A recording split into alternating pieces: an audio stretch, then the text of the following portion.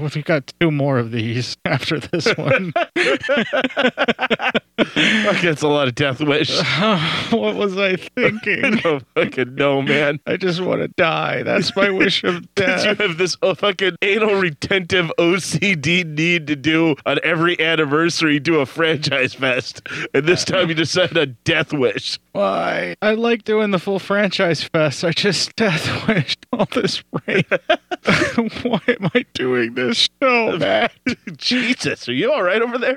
No one will buy our shirts and I can't afford the equipment replacements we need. I can't do this. Maybe, do you need me to talk you down from a ledge or something?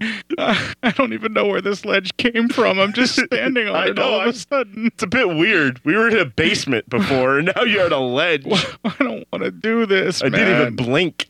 Oh, wait, I'm not doing the notes, am I? No, you don't have to do the notes. I'm doing the notes. Oh, well, fuck. Let's start the show then. Anyone who isn't dead or from another plane of existence would do well to cover their ears right about now. Garbage people. Cinema psyops. My personal view is that it's nauseating, disgusting, degrading, ghastly, steely, prurient, voyeuristic, and generally nauseating. They are unbelievably nauseating. They are the antithesis of humankind. I regard them as disgusting, nasty, horrible, without any kind of merit. I just do not believe that any allegedly cultural activity which strikes at the roots of culture is to be applauded. They represent nothing, to my mind, enduring, decent, or worthwhile. I just do not believe that they contribute anything worthwhile to inflict themselves upon society at large. I would like to see somebody dig a very, very large, exceedingly deep hole and drop the whole bloody lot down it. You know, I think the whole world would be vastly improved by their total and utter non-existence. Cinema psyops with Hort and Matt.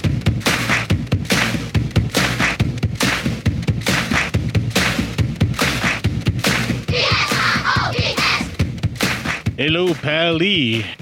At this point, I'm starting to just wish that I was dead. That's how it's going with this series for Death Wish. I got another me in the studio. How you doing, Pally? Hey, Pally, I gotta tell you, I want some of those drugs I keep reading about just to get through the rest of this fucking series. I don't know what's going on here, but I don't think you should be doing a drug named after a part of your own ass. Do you know what I mean? Hey, listen, it's crack cocaine, not just crack. I'm a high-class homeless guy. Hey. There's nothing high-class about doing crack, Pally.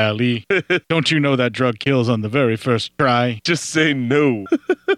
I'm going to say just say yes, Pally. Because, you know, this movie was made in the middle of Nancy Reagan's America. Can we just talk about that for just a brief moment? Yeah, oh, because does that's this not part of my fucking movie, man. Does this not feel like it was partially funded by anti-drug councils? Fucking Reagan, you know, where the other movies is all about, like, we feel like the NRA paid for the first 3 movies. This movie was like the anti-drug folks and Nancy Reagan were like, fuck it, we're gonna make a movie we're Death Wish movie about drugs. Let's just fucking throw all the money we can at Canon and have them do an anti-drug movie. And throw in every cliche about drugs you possibly can. All the more fear-mongering you can. Coincidentally, all the songs that I picked for this particular show have something to do with cocaine or drugs in general, so we're good to go there. Yeah. I have a lot to do about cocaine, too. That's a 6-foot line of cleanser you just sniffed. Ooh, I feel tingly. The world's alive. My heart stopped. Speaking of your heart, man, we got real on the last episode about that. You know, on episode 2, and we've already recorded 3. So I mean, we this kind of feedback popped up shortly after 2 was released, and we had already recorded 3. I got some feedback about that, about the heart shit. Really? Yeah, there's a lot of people that were like, "I hope you're going to be okay, Matt," and everything. And it's like, he's okay. The heart checked out. They must have missed that part. They must have missed that part. Yeah. Hey guys, listen, if you're listening, everything checked out fine. My EKG was good. My blood work was good. blood, and my X-rays all came back negative. So it's just your blood pressures you're concerned, but it's not like detrimental yet. You just have to watch it and bring it down. I have to watch right? it, and I got to start losing some weight for real, not fucking goofing off anymore. Yeah. Okay. Yeah. They're gonna put you on blood pressure meds for it yet, or is it not that bad yet? Not yet, but I need to go back into my regular doctor to see if that needs to happen here soon. Okay. So yeah, that is something that's going to happen. Well, I'm only doing this because the listeners are concerned about you. I don't give a shit. I know you don't care. That I knew this is the listeners. Will you drop dead on the air with me? If the answer is no, then I don't care. What if the answer is yes? That's like a ratings grab. Catch the last show. Matt dies. I don't really want that to happen. I mean, because I would evacuate my bowels all over this chair, your carpet, in this room. Well, that's the part that I have a problem with, is you leaving a mess behind. Oh my God, and I will More too. so than what you normally do while you're sitting in here. Yeah, trust me, it will be bad. Well, you are the most full of shit person I've ever met in my life, so yeah, I can totally see that. You'll be swimming in a river of shit. I'm gonna have to put an adult diaper on you and shove the cotton up your ass like they do for execution people. When you leave this room, it'll be like you just like were in a porta potty that tipped over. You'll be like, bad! Something bad happened. All right, the compressors aren't working so great, so you got to drop that back just a little bit. Don't put your mouth into the mic when you scream in it. You heard that distortion, right? Yeah, I know. Yeah, it can't keep up with us anymore. They're having a hard time with it because they're failing.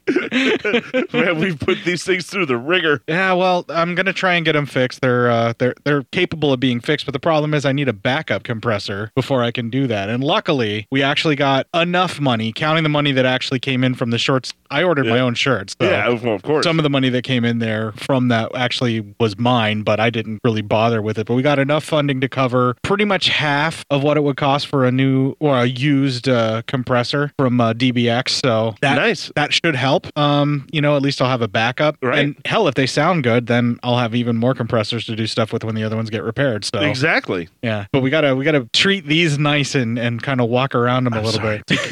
I'm so sorry. Yeah. Sorry. I'm so sorry.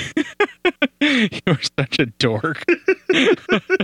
I got no transition on that. We're just going to take a break here. Yeah, we're gonna play a promo for another podcast. We'll have a little bit of music befitting of drug abuse. Yes. Why is it always abuse? And when we come back, we will have the trailer for Death Wish 4, The Krakening.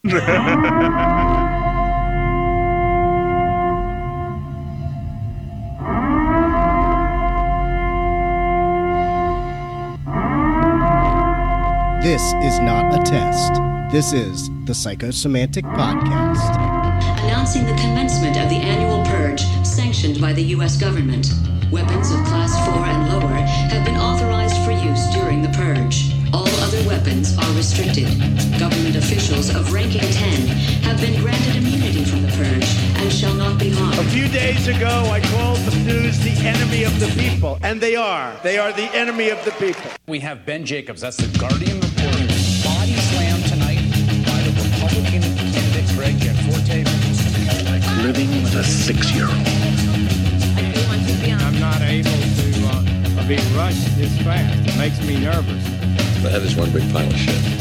Well, then you two learned a very important lesson today. Cops don't help. It's a frame! Now's not the time for fear. That comes later. Can you fly, Bobby?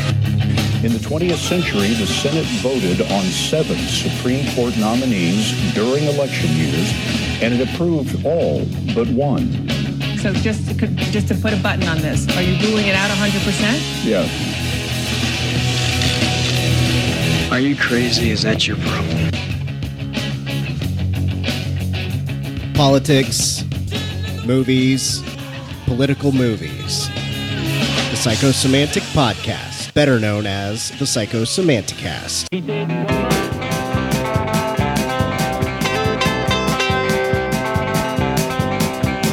Early one morning while making the rounds, I took a shot of cocaine and I shot my baby down. I shot her down and I went to bed. I stuck that loving 44 beneath my head. Woke up next morning and I grabbed that gun. Well, I took a shot of cocaine and away I run.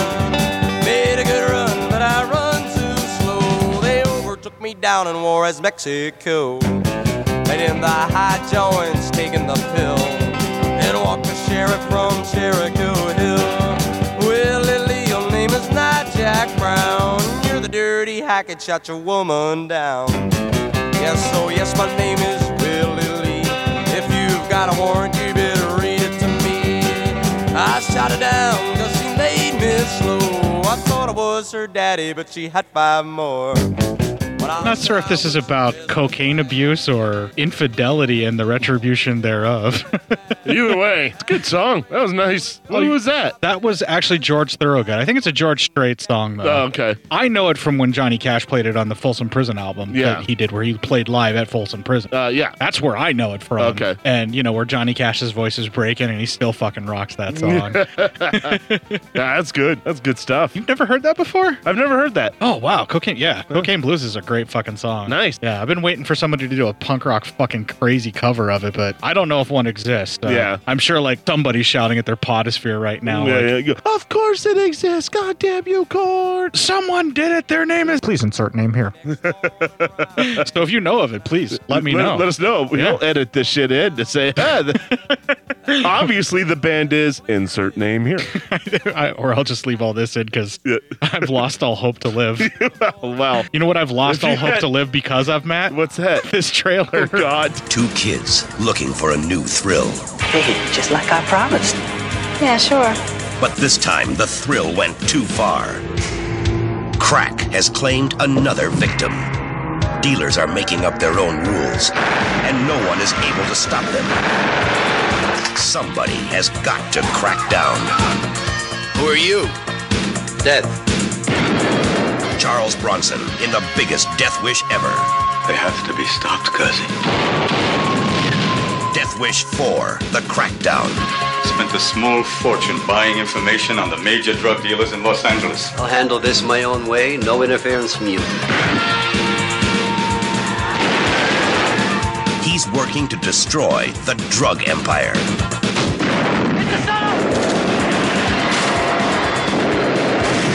It's either him or us. Now, Bronson is their target. The trap is set. Here he comes. The fuse is lit. Bronson is unleashed. Charles Bronson, Death Wish 4, The Crackdown.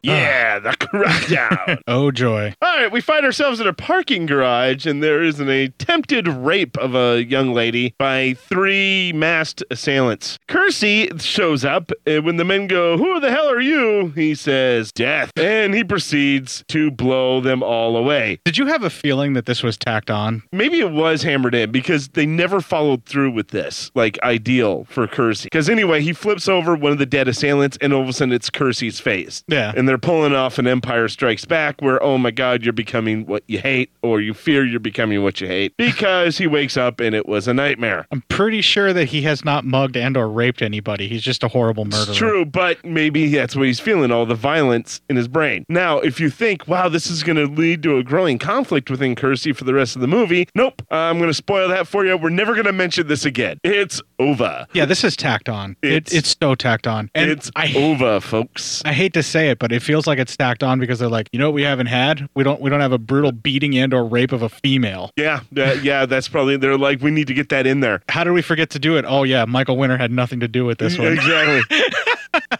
I've been taking phone calls from Nancy Reagan all day just to make sure we hammer the drug point home.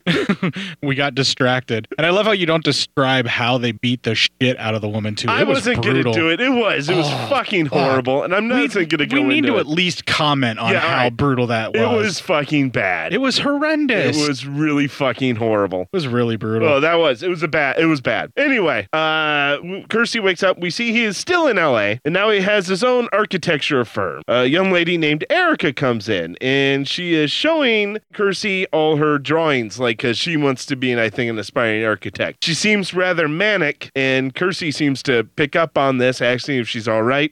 Kersey does seem to like the drawings, and then he gets a phone call from the mother of Erica. Her name is Karen, and she is also a reporter. So Kersey, like, has something of a type after his first wife perished. It's like, nothing but reporters. It's not that Kersey has a type. It's that essentially essentially what happens is they figure out what has been working in these films, and they carbon fucking copy them. I'm talking in the aspect of the movie. Oh, the actual character. Making. Yeah, the character. Well, he seems to like liberal-leaning, well-educated... blonde women. Very expressive blonde women. Yeah. Preferably with an English accent, like his wife, Jill Ireland. Yes.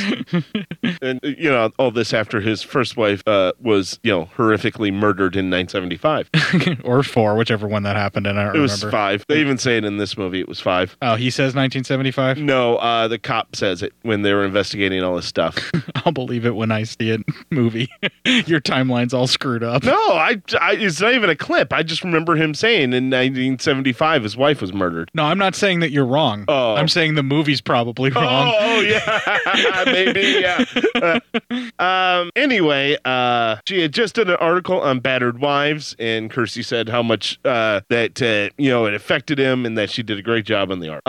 Dinner that night, Erica is going out with her boyfriend, which, you know, Kersey's looking outside when they're getting in the car. Well, first of all, Erica makes a real offhanded comment saying, like, you know, if I'm out of the house, I don't know why you two are leaving it. And I was just like, dude, Jesus, wow. I mean, settle the fuck down over there. The hell's wrong with you? It's her not so subtle way of trying to tell her mother she's been sexually active for ages. Yeah. Yeah. Yeah. But it's like, you guys, like, should bone or something, I guess. It's just like, whoa, hey. Kersey's new love interest, did you recognize her from anything when you first saw her? I did not know. She's pretty, I mean, she's been around for quite a few TV shows and everything. The thing that I know her from is not even her face, it's more her voice. She was American Maid in the Tick cartoon back in the day. Oh, wow. Yeah. She's probably most well known for being married to David Cassidy for a while. Huh. Yeah, but she's done a lot of TV. She's one of those ladies that pops up in like movies and TV, but she does like guest appearances and stuff like that. Never really had like a big solid like series career or anything like that, but just, you know, was the supporting character in a lot of stuff. So yeah, I just didn't know if you'd seen her from anything, but as American Maid, that's pretty much the most prominent thing that I can think of that she did. Yeah. All right. Well, anyway, Kersey doesn't seem to particularly like her boyfriend. He doesn't seem approving. Well, he looks out the window when she picks him up, and the guy lights a joint right there out on the street. Right, yeah. He hands it to the girl, and the girl's doing it too. Yeah. Now, you can see where his zero tolerance for crime policy doesn't extend to his surrogate daughter's pot smoking. Well, it's really hard to get laid if you kill your girlfriend's daughter. All right, just saying. Fair enough. Yeah, I mean, I just think, you know, Kersey knows which side his bread is buttered on. You know what I mean? Yeah, I know from personal experience that is something that happens. Wow. Okay. Anyway, we end up at like the docks. You know, I forget what that's called. It's like, you know, in LA, it's like the docks, but they have amusement parks on them. You know, it's a shore park, whatever. I don't even know the fucking name of it. Anyway, they're there. Boardwalk. The boardwalk. There you go. Thank you. Jesus, that's been fucking with me for like a day. I'm just sitting here like it's gonna get it. He's gonna get it. Nope. Watching the gears turn in your head, and it's just not happening. They're at the boardwalk to score some of that sweet, sweet cocaine.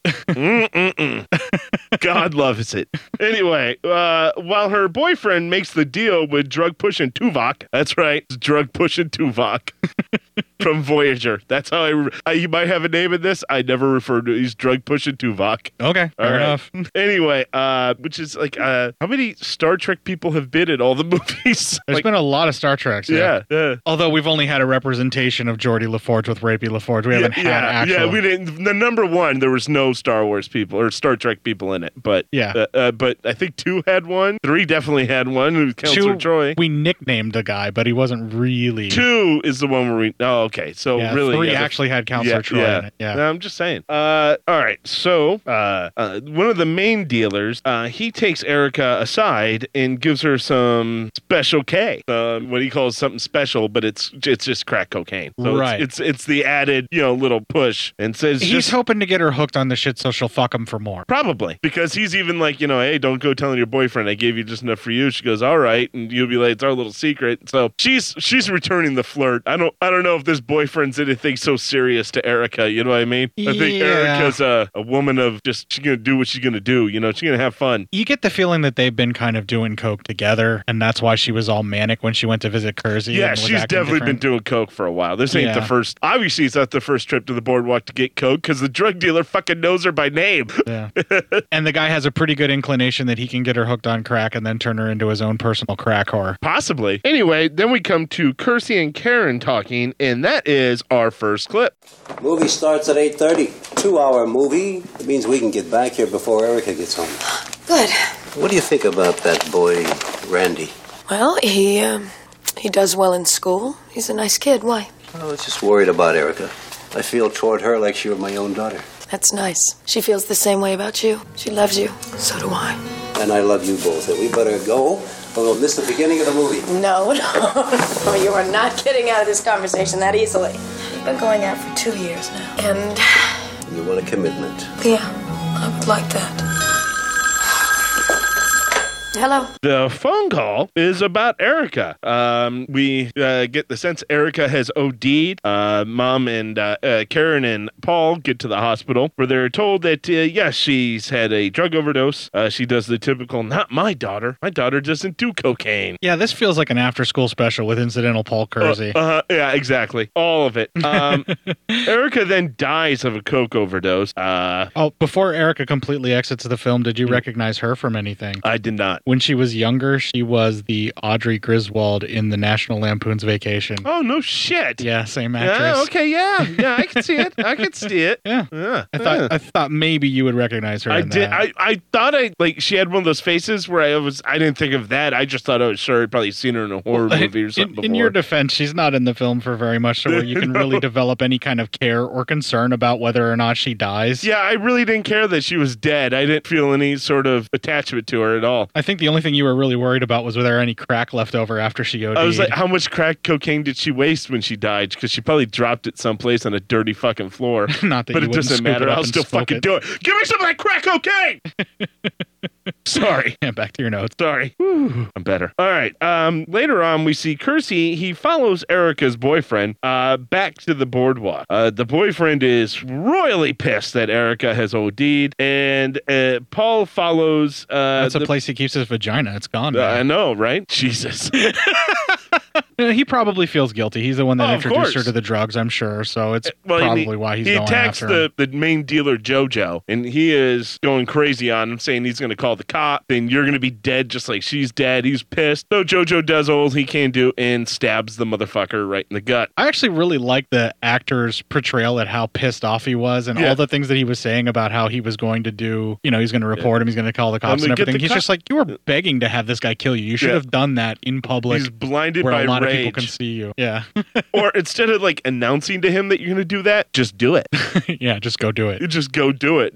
Tell the cops and then, let them take care of it. Then you probably wouldn't be stabbed at the boardwalk. Paul yells out, hey, because apparently everyone wants to let Jojo know that they're there to get him. No one wants to surprise Jojo. Jojo must be a really nice guy because everyone wants to give Jojo a chance to fight back. Well, he needed Jojo to look up so he had a better shot at his head. There you go. He was hunched over and he needed to stretch out the vitals so he had a better shot. Well, Jojo runs and Paul gives chase to him. As they are climbing up right about where the bumper cars are, Paul shoots Jojo and he falls backward on top of the bumper cars, electrocuting himself to death.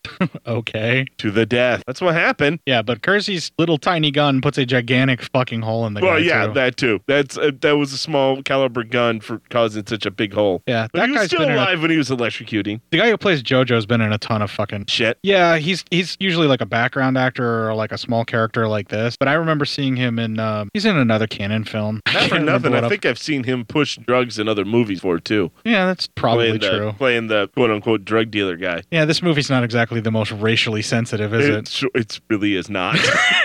Yeah. But I mean, yeah, it's just not good. I was going to try to find something, but there's just nothing. Detectives Reiner and Nazaki are talking and about the scene in our next clip. Jojo was a dealer. He gets into a hassle with this kid, Randy Viskovich. Stabs him and gets shot by another dealer. Why? Who knows? These clowns don't need a reason to kill each other. Sergeant Reiner? Yeah? This kid saw the guy do the shooting, not his face, but the car he drove away in. Yeah? Yeah, it was a Tornado. Blue Tornado. Get the license. I got the last 3 numbers. It's 226. You sure that's all you remember? Man, I ain't a fucking detective, man. You are. Nice kid. So, Phil, go play detective. Right. Did you recognize that little cameo guy who was talking about how he stole the license plate? No. Did you ever watch Dexter? No. I saw maybe a couple episodes. He was Rita's abusive ex-husband in Dexter. Oh, really? Yeah. Well, and here, it's just what's fucked up. I mean, there's a nice kid. He was a nice kid. He fucking you could see the guy because the shadows got a description of the car and the last 3 digits of the fucking license plate. And as he pointed out, he ain't no fucking detective. Well, and yeah, but I mean, he had to give, is that all? And it was really accusatory, is that all? Or there's nothing else. And it's like, fuck you. Why can't you just say, hey, man, thanks for all that. Is there anything else? No? Cool. Thanks for doing your civic duty. Here's $2. Go buy yourself some more eyeliner. Yeah, right? Here, go get another fucking pierced ear, you fucking asshole. But thanks for all your info. Here's a black magic marker. Why don't you write band names upwardly on your pants a little bit better? I could only read one. I made out Black Flag. That was it. Here's a membership to Gold's Gym so you can do more sit-ups. Jesus. Yeah, he's pretty swole. Yeah. You would probably also recognize him if you watch The Big Lebowski again. Uh-huh. You remember the 2 thugs that come in and one of the guys pisses on his rug? Yeah. He's the blonde guy. He's the one pissing on the rug? Well, or the one holding him in the toilet? He's the one that's beating on him in the toilet while the other guy pisses on the rug. That's awesome. He's in that too. He's done a lot of bit parts. I mean, I think he was even on like 7 episodes of like Lost or some shit like that. Cool. Or maybe 6 or so. He was like a character that was on for like a little portion of it, and that was about it. Well, Paul comes home to the next day. It seems like the next day. He comes home to a note that just says, I know who you are. Then there is a phone call, and he wants to set up a meeting. The person on the other end, he says he knows all about Kersey, or Mr. I don't think he uses vigilante on the call. He uses that in person. But he says, or else, he'll say, I'll talk, and he goes, and I'll use what I know, and I know a lot. So Paul's being backed into a corner, or at least into a meeting. Kersey ends up at the manor of Nathan White, and that is our next clip. Good evening, Mr. Kersey, or should I say, Mr. Vigilante. Listen, if this is about blackmail, you're wasting your time. This place must be worth more than what I can make the rest of my life. Do you have any idea who I am? Should I? Does the name Nathan White mean anything to you? You own a newspaper. It's not your money I'm after, Kersey. It's your professional skill. I want you to kill someone for me. My wife died in a car crash 10 years ago. My daughter, Lisa, became my whole life. Last year, she started college. Things were going wonderfully well. Then suddenly, everything changed. Her grades went downhill. She dropped out of school. You see, she started using cocaine 3 months ago. She died of... I know about your friend's daughter, Mr. Kersey.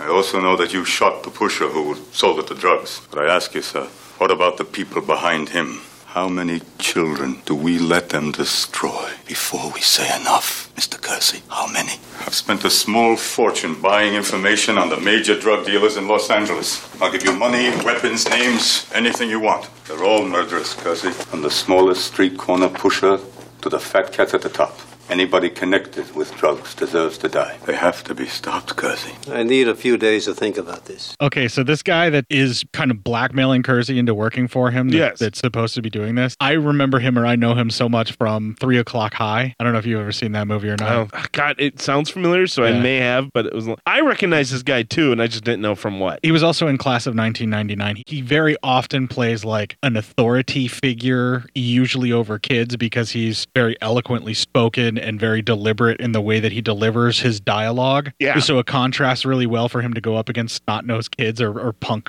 brat kids. Punk kids. Yeah. And 3 O'Clock High, I think he's the principal. I know he's like a teacher at least, but I'm pretty sure he's the principal as well, which he's perfect for that kind of role. Nice. You can kind of tell just by the way he's talking to Kersey the here. way he's talking there, he's perfect for that, yeah. We're going to have to do 3 O'Clock High on the show sometime. You would love that movie, I'm sure of it. I may have seen it. For some reason, it sounds familiar, so. There's a kid who comes comes to school and he's supposed to be like this big bad bully. He's been kicked out of all these other schools and he finally gets enrolled in this one. And he's supposed to be welcomed to the school by this kid who's named Jerry, who's just like this little tiny weakling kid that nobody gives a shit about or even likes. And then they have the fight at the 3 o'clock high. Yeah. All right. Yeah. I remember seeing that. Yeah, it's a great fucking movie. Oh, yeah. So anyway, we then go to Erica's funeral, and Kersey and Karen have a heart-to-heart, and that is our next clip. When Michael died, Erica was only 5. I made a promise to her, and no matter what happened, she would always come first. I let her down. I was too involved with my work to see what was going on. You've got to stop this and now. I know how you feel because I've been there. You think you should have done something different, but that's not so. It's not true. It's not your fault that Erica died. It's those damn drugs. I'm so angry. I feel so helpless. I want to do something. I don't know what to do. You're a writer. Write about it. Let people know about drugs. Just keep pounding on it. Just keep pounding on it. It's those damn drugs. You can't hold any personal accountability to anybody. Not to your daughter, not to yourself as a parent, nobody. It's all the drugs' fault. And as long as we keep saying that, it's going to be okay. All right, but your kids can sneak all sorts of stuff past That's you true. that you won't even know about. Yeah. I know that from personal experience and all the shit that I got away with as a teenager. Same. My parents were pretty good parents, and I still was able to sneak a lot of shit out of there. Yeah. You can really pull the wool over their eyes, and most parents. But you can't tell me that's not like a fucking PSA ripped from like 1985. It's those damn drugs. Well, yeah, like crack always kills on the very first puff that you have it. Yeah. You have one puff of crack, and the next thing you know, you're a horrible addict, and you're selling your mother's fucking fine china to buy more, or your own body. You're selling your mother's asshole to get more. Usually while she's passed out from all the heroin she's doing. Sesame Street, brought to you by. Yeah, I mean that was the fear that the whole war on yeah. drugs was trying to bring to you. Oh yeah. Yeah. But anyway, I don't know. Just seems like a cop out sometimes. Karen, how very libertarian of you. Right. Karen has to fight to do this story, as her editor says. Everyone's doing drugs these days. No one cares. He says as he's constantly trying to hold back a sniffle. Yeah.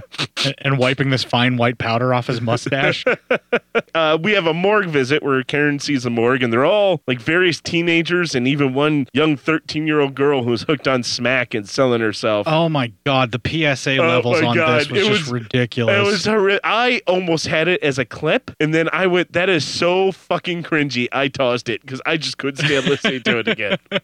And I'm like, good God almighty, that was fucking horrible. Oh yeah, it's really over the top of the PSA. Yeah. But what we're trying, the point the movie's trying to get across is drugs are bad, okay? If you even look at someone who has done drugs at any point in time, you will be addicted. Fucking, I don't know why everyone loves the Reagan presidency so much. All it was fucking 8 years of fucking fear. It was just a fear orgy. Yeah. Fear this, fear the Russians, fear the nukes, fear drugs, fear AIDS, be afraid of minorities. Fear everything without having a Republican president in charge. That's what his whole presidency was about. Yeah. Oh, and while we're at it, let's piss on the poor and give the fucking tax breaks to the rich. Senile Art. I don't care. Karen then also heads down to the boardwalk where she sees drug pushing Tuvok. She slips. Sorry. That time you delivered it better.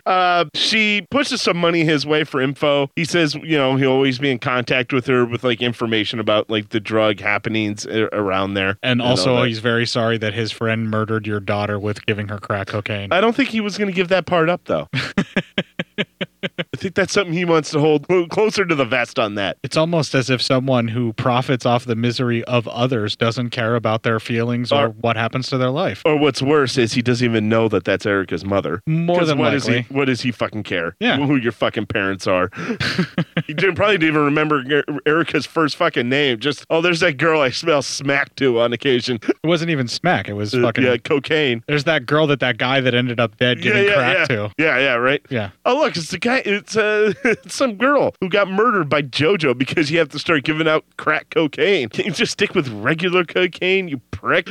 No, it's cheaper when you make it into crack. Yeah, but if you keep killing off your fucking customers, it's not going to fucking matter. Well, that's why you don't hand them a whole fucking bag of it. You give them one tiny rock and say, that's only enough for you. And then you get them on the comeback. He gave her like an 8-ball or shit. You don't give someone that much fucking crack cocaine and say, that's all for you. For being a drug dealer, JoJo is really irresponsible, which is shocking. Yeah, you wouldn't think that someone who sells drugs and profits off the misery of others would be irresponsible and would care so little about the people that they're selling those kind of hard drugs to. Yeah. It's just shocking. It is to me. It's sad. It's shocking that he would let them die. It's not shocking that he would purposely try to get her hooked. Paul and Mr. White meet again, and that is our next clip. This will be the last time we meet in my home. From now on, we've got to be extremely cautious. There are two major drug organizations in Los Angeles. One is headed by a man named Ed Zacharias, the other by two brothers, Jack and Tony Romero.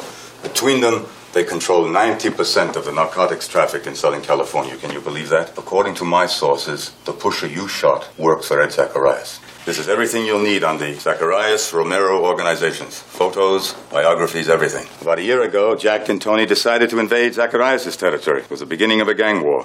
Zacharias stepped in, quickly negotiated a truce. But you can take it from me. The fuse was lit. It's getting shorter. I'll handle this my own way. No interference from you. All right. I'm going to need a few things. You said you could supply me with weapons? This is the man to talk to. He'll give you everything you want. You said you could supply me with the weapons? I don't want to play coy, but I need guns, and I want all the guns that you can give me. Hey, Pally, listen, a little under the table, but can I get all them guns from you? And all the bullets as well. I'm counting them. Is Kersey blinded by his grief here? Yeah, of course he is. Kersey's blinded by perpetual vengeance need. I mean, where this movie is going is still fucking obvious even from this point, right? Yeah, pretty much. You know what's going to happen. Yeah, it's telegraphing at this point, you're sitting there going, well, yeah, I know. I don't want to ruin the rest of the movie for anybody who hasn't seen it. But you sit there and going, all right, so I know one thing is going to happen at some point. Yeah. And did you also notice that this is also almost virtually the same plot where James Bond goes to take on cocaine dealers? I've never seen that one. Oh, Jesus. Okay. It's License to Kill is the one I was thinking of. Oh, License to Kill? James Bond relinquishes his license to kill and goes on a personal vendetta against the drug lord. Okay, yeah. That I think is played by Robert Davi. I don't remember 100%. Well, then we come to the detectives who are talking about the investigation. Hey, what do you know? That's another clip. Detective Brewer, call for line 2. You're not going to believe this. I just talked to forensics. They did a check on the 9mm slug that killed Jojo Ross. You know, I can never do these damn puzzles. It matches the slug found in the body of the mugger shot downtown 2 years ago. So? He was killed by the vigilante. Come on, Phil. The vigilante retired years ago. Looks like he's back. You're telling me it was him in the tornado? Just came over the computer. There are 28 blue tornadoes in the state with the last three numbers 226. 9 of them are in L.A. Jesus. Vigilante. Well, let's check him out. Yeah, let's check him out. The cops interview Kersey, and while interviewing, they kind of, Kersey doesn't really give them a time of day. Doesn't even look at him. Just keeps drawing the buildings, and just keeps drawing the buildings. And he's like, he's architecting. He's like, are you hard. Married? I was. She's dead. I'm so sorry. And then after leaving, it's not like Kersey has a great poker face here, so they really want to look into him more, and they even say as much. He's getting a little uncomfortable while he's talking to them. Yeah. What are you accusing me of? I'm not killing all of those people that you're saying I'm not killing. Oh, are shit. you saying that I killed all of my daughter's rapists? We didn't even know that your daughter was raped.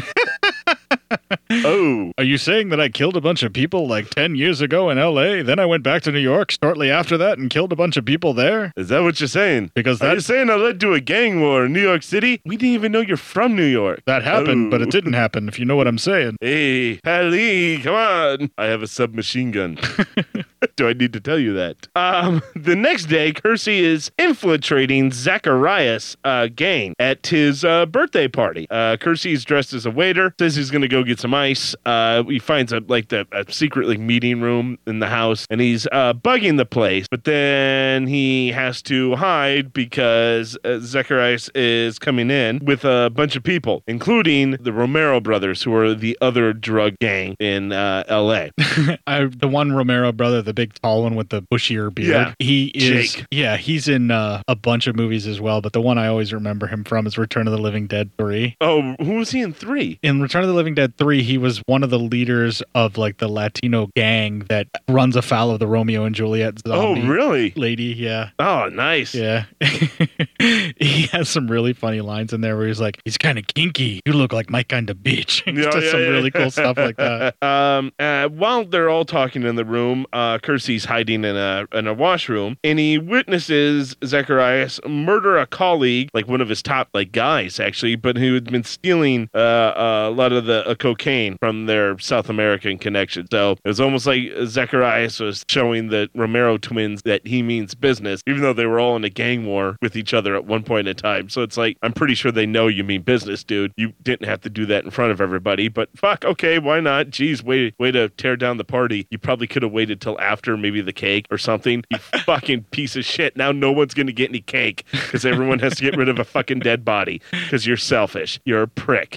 Paul feels the need because after he's peeking out the door, instead of just going behind the door so no one could see him, he decides to try to shut the door, which of course causes noise. So then they all know he's in there. So it's Kersey really got dumb in this movie. Yeah. He's a bumbling fucking idiot. Yeah, he's failing up a lot in this movie. There's a whole lot of plot contrivance that keeps him going. So anyway, they bring him in and they go, hey, you look like a smart... He goes, what's your name? He goes, Leo. And he goes, Leo, you look like a smart guy. He goes, if you do this right, keep your mouth shut, you can make some money. And he goes, yeah, I'll keep... I don't see nothing. So he tells him to help one of the other hitmen remove the body. And as they're getting out to the trunk, Paul gets the body into the trunk, and it looks like the hitman's going to go ahead and take out his gun and kill Paul. And so Paul kills the hitman by putting his head in the trunk and slamming it shut multiple times.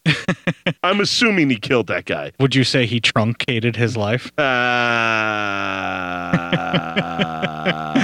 Thank you, folks. I'll be here all week. I got that one. Mostly because I live here. So anyway, then we cut to outside of a restaurant, and it looks like Paul is making a bomb out of a bottle of wine. Or is it champagne? It's wine. It's wine. Okay. Yeah, because when he pours it later, it's red. The bottom is baked, and it is a bomb. Yeah, it looks like it's this custom-made thing. When he pulls the cork, does that start a timer? I think so. It must be. It looks like that's what he because he's worried about it, because he shows up at the restaurant where 3 of Romero's. No, not Romero's. It's Zacharias top hitmen are. Sorry, Zacharias. Did you recognize one of the hitmen? Danny Trejo. Yeah. A very young Danny Trejo. Barely pockmarked looking Danny Trejo. Yeah, he was fresh off the gangs on this one.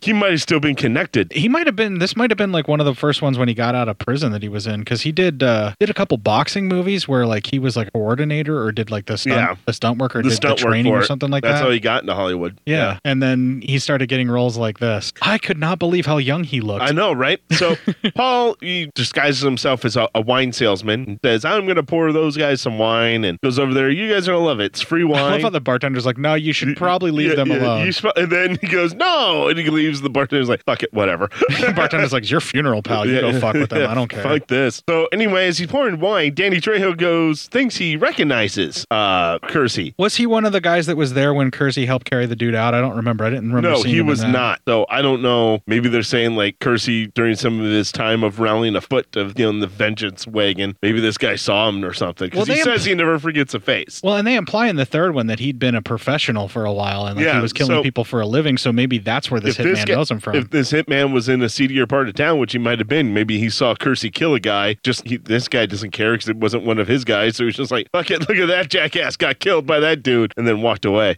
It could be. Well, anyway, as Trejo's trying to figure out how he knows Kersey's looking, of course, real nervous because that bomb's ticking. Well, Trejo grabs him when he shakes his hand and then pulls him down to sit with him. He's like, come on, man. Yeah, you sit with us. And then the 2 other guys goes, where are you from? And he goes, Idaho. And he goes, got a cousin from Idaho. Where from Idaho are you from? And he goes, Boise. He goes, fucking Boise. Like, what the fuck, man? That felt like it was being improvised. Yeah. I know. I just love the guy go, fucking Boise. Like, what the fuck did Boise do to you? It's like the only town in Idaho. It pretty much is, yeah. Yeah. Anyway, Kersey knows he has to get out of here, so he throws a drink in Trejo's face, which kind of makes him let go of him. Kersey gets up, run, as those guys are getting up on the table. Kaboom! All three are dead. Right before the explosion, it cuts. You see these obvious dolls. The mannequins. Yeah, the mannequins. I went frame by frame. Did you? To look really, really close. Yeah. The Danny Trejo mannequin in that is terrible, dude. Oh, yeah, it's bad. No, it looked horrible. I didn't slow it. I just actually, I paused it to catch up on my notes. Yeah. And I paused it right the right time. Where you see the Trejo one, wide-eyed, mouth gaped open, and you're like, what the fuck? Yeah, they took actual mannequins and just kind of dressed them to look sort of like the guys and put them in the similar suits and then just set them there. Well, the other two aren't a problem, but Danny Trejo has a particular look. Yeah, and they had it focused in on the Trejo's character, so it was pretty obvious. You should have, I don't know, man. That was bad. The other guys practically were mannequins anyway. Yeah, They had no pretty personality. much. Fucking Boise. That's going to become a thing for me now. Fucking Boise? Just fucking Boise. Just like if anybody's talking to me about a problem, like, God damn, Matt, I got to tell you, man, fucking Uncle Sam, they're upping my taxes, and I just don't even get what I'm doing right now. Fucking Boise, man. Fucking Boise. I tell you. Kersey is now listening on a phone call Zacharias is having, and then he gets a new mission from White, and that is our next clip. The head of the Romero street dealing operations is Max Green. Numerous arrests for pimping, child pornography, drug dealing, murder. No convictions. Witnesses against Max have a habit of disappearing. He is a resident of Vegas, but when in L.A., he operates out of a video rental store on the west side. Kersey finds his way into the video store with an Uzi, very 80s. Gets in there, the Uzi's and has a silencer. In fact, this entire fucking movie might as well just be, and this is for anybody who's played it, who listens to us, might as well just be PUBG the movie, because it's all the weapons you use in PUBG, Kersey fucking uses here.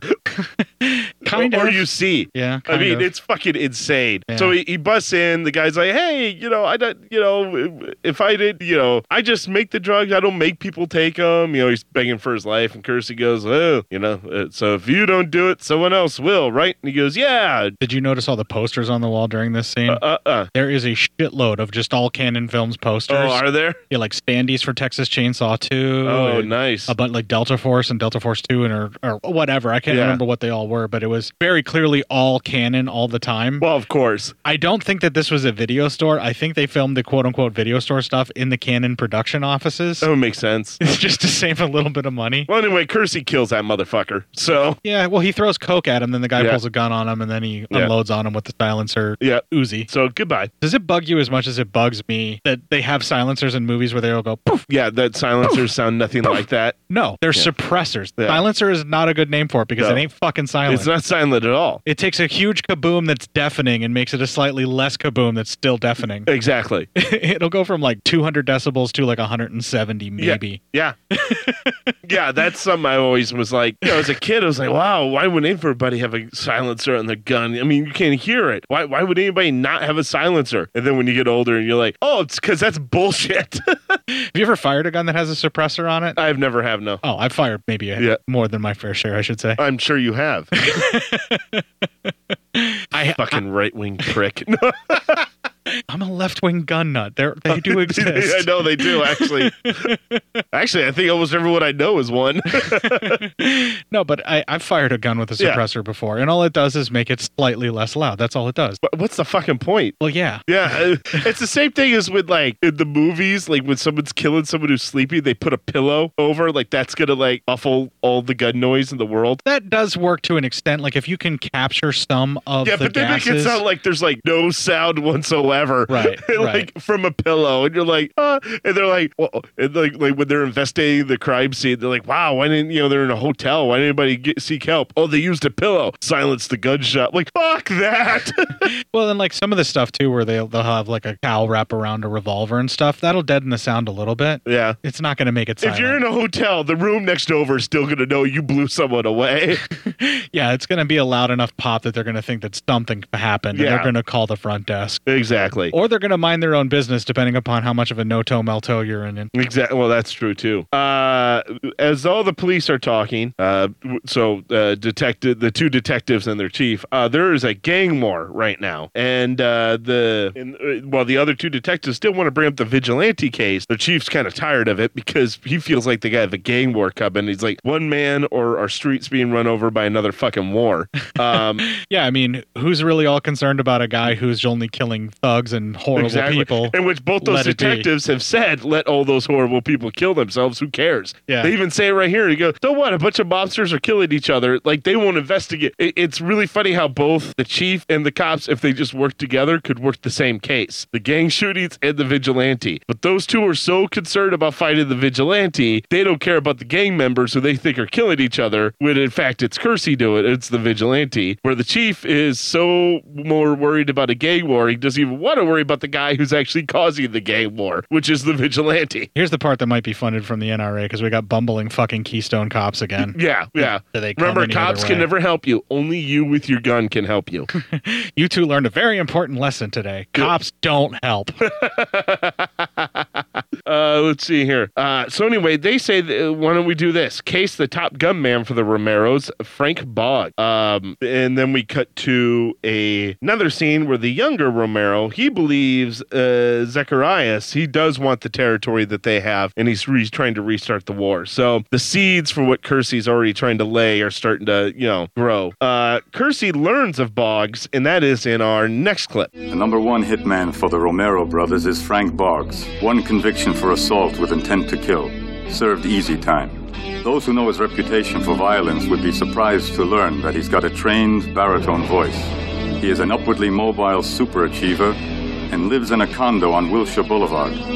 If you can get to his phones, we'll have our leads. Well, we see the cops have pulled up now, so they are watching his apartment building as well. Our dude, hitman here, is getting ready for the opera, talking a lot of shit to what I'm either his girlfriend or wife, but they are talking a lot of shit to one another. I'm thinking wife, only because she's saying a lot of shit, and he's just, you think, oh, he's this super fucking murdering asshole. He'd go, especially because Death Wish movie, he'd go, slap her or something for saying something to him, but she just gives as good as, he gives. She gives it right back, so it's almost like he's just like, yeah, that's the wife. I have to take that.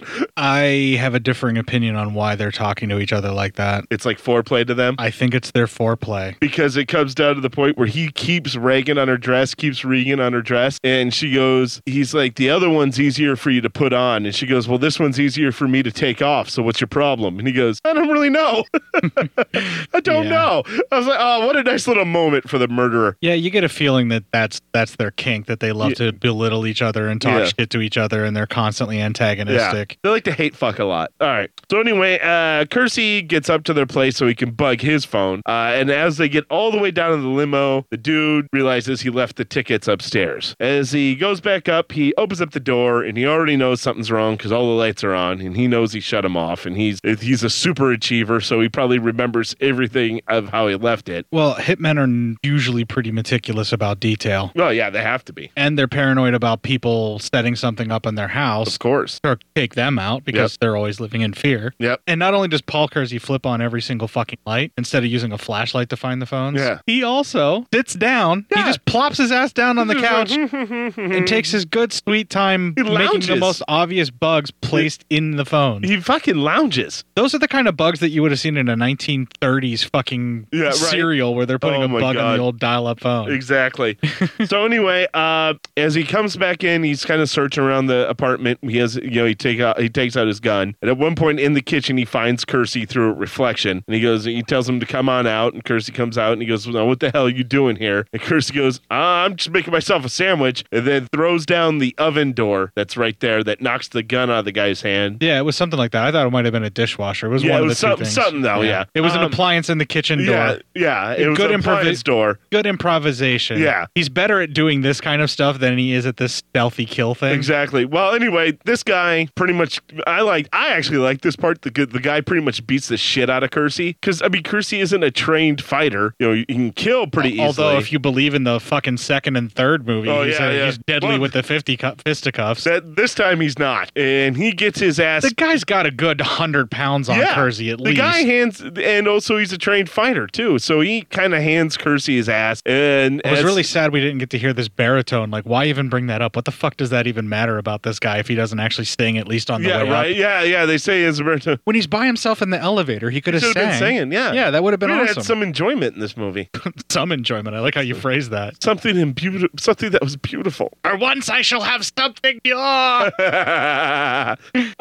Anyway, Kersey is able to kind of like push him into the wall, into like this electrical mirror type thing. I don't know what it is, but he hits into it. Oh, it's made out of plot contrivance. Yes, yeah. Because it's a mirror, but then sparks come out of it. So I don't fucking know. Maybe it's supposed to be like a mirror that has a light in it. Dude. What? It was a projection screen. It was a projection, but it was so little. I know. When he hits it, what the fuck is that? It was supposed to be a projection screen TV. It's like old school. Well, I couldn't tell, but fuck it. That's why sparks and stuff flew out. Anyway, it was supposed to be a projection screen TV. I get it. Now blood's coming out of his head and getting into his eyes so he can't see. Kersey, I think, gets in a few more shots before they head out to the balcony, and he falls to his death. Well, he kind of uses the guy's momentum when he charges him, and then uses it to fulcrum his ass over top of the balcony there and let him fall to his death. And as soon as his wife goes, I hope he drops dead, he falls right out of the car. So there you go. That's for you. And then she screams and has a whole big issue about it because the thing she wished for, death, came true. Don't make a death wish. Yeah, right. That's the name of the movie. As Detective Rayner goes up to check it out, he tells Nazaki to check out the front, and if he sees anybody suspicious, grab him. Nazaki actually... What does he grab him by? I don't know. Grab him by the ass? Scruff of their neck. Yeah, the scruff of their neck. He sees Kersey actually walk out, get into the car, a blue Tornado, with the same last 4 digits of a license plate number that kid gave, and watches him drive away. When Rayner comes... For a guy who's really good at getting away with murder, he's really fucking bad at getting away with murder in this movie. He's really bad at getting... Yeah, he's lost a step. He's getting old. So when Rayner comes back down, he asks him if he saw anything, and Nazaki says he did not. He didn't see anyone. So now you're starting to wonder, hey, the fuck's wrong with this guy? Why's it got to be the Asian guy movie? Yeah, movie. Racist prick. Why's it got to be the Asian detective, huh? Yeah. Why couldn't it be the white detective? Yeah. Yeah. Yeah. Just saying. Fucking my liberal feelings are hurt. My snowflake's melting. I don't know about yours. And now my liberal guilt's kicking in. The only thing that's going to fix this is more cocaine.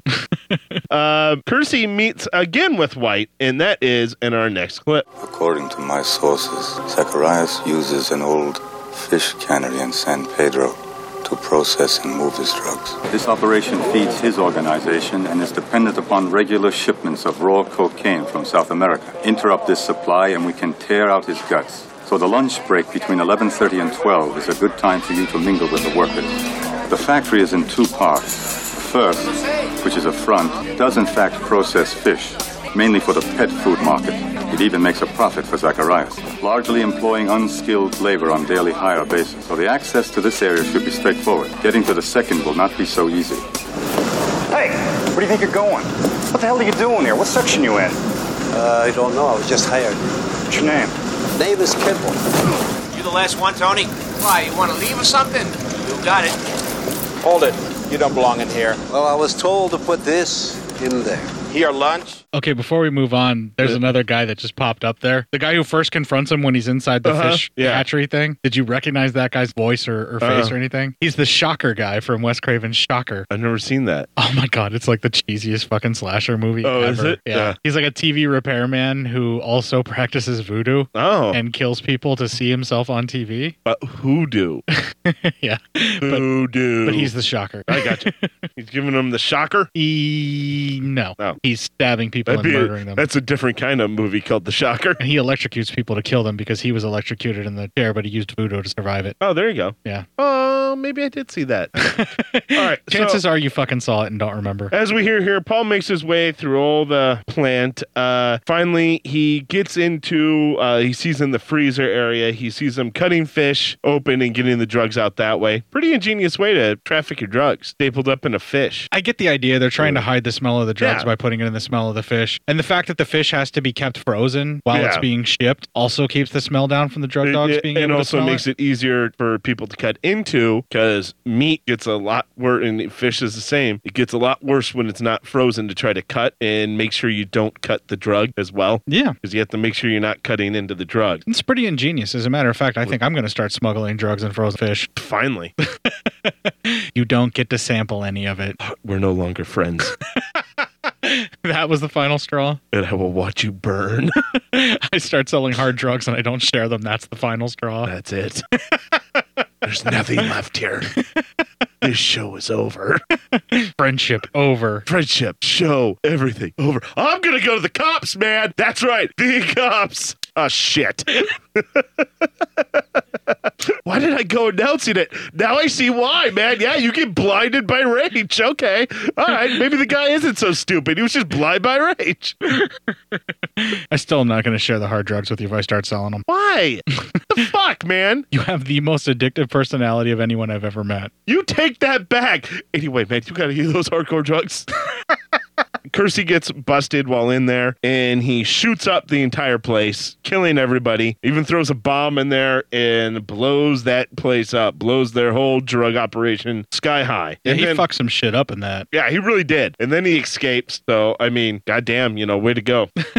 It's like the whole entire movie is just a bunch of action set pieces that they loosely strung a plot over top of that had a somewhat anti-drug message just to have Kersey blowing a lot more people away. Yeah, it pretty much is. We see Detective Nazaki. He finds Kersey's name on a list of everyone who owns a blue Tornado, and he finds Kersey's name. He circles it. You can tell he knows. We then get a nefarious meeting, and that is our next clip. What are you, crazy? You're not supposed to come to this house. It's important. I think I know who's been giving you trouble. Does he work for the Romeros? Not as far as I can tell. He also killed Boggs. Then who does he work for? I don't know. We'll find out. You do? Who killed him? I don't do that. You do now. Well, damn. Well, anyway, he then... Why's it gotta be the Asian fucking cop movie? Don't know. Why's it gotta be the Asian cop movie? Because they're racist. There's a lot of racial issues with this fucking movie, dude. There's a lot of racist issues with, like, all of Canon films. Yeah, I can't argue that. There's a lot of racial in... They hate everyone who isn't a white male. Yeah, it's just the 80s. Yeah, it's just the 80s hated anyone who wasn't a white male. Yeah, and they even hated white males as well. But they only liked white straight males. There you go. There you go. Who are also Republican. Anyway, the detective crashes Kersey's office, and that is our next clip. Good evening, Mr. Kersey. Sergeant? What can I do for you? I just wanted to drop by and see how you're doing. Since we didn't have a chance to say hello the other night at Frank Fogg's place. You've made a lot of people unhappy, Mr. Kersey. Especially Ed Zacharias. He asked me to deliver his message of distress personally. You work for Ed Zacharias? Being a cop's too dangerous. I want to take an early retirement and he pays well. Now, I don't have to kill you. I just want to know who you are working for. I know it's not the Romeros. Who is it? I don't work for anybody. This is my work. Don't play games with me. I can make this scene really painful. Or I can walk out of here. All I need is a name. I don't have a name. It can be very, very nasty if I want to be. So can I. So can I. He Han Solos him. Yeah. Hey, Belly, I shot first. You look like Greedo to me. I'm shooting first. Hey, you're not a white male. Guess you have died. Wow, that's a clip. Yeah, but luckily I did it as Kersey, so we're all right. No, we're not. We're not? No. Because I'm pretty sure that's what Cannon Films was trying to tell you.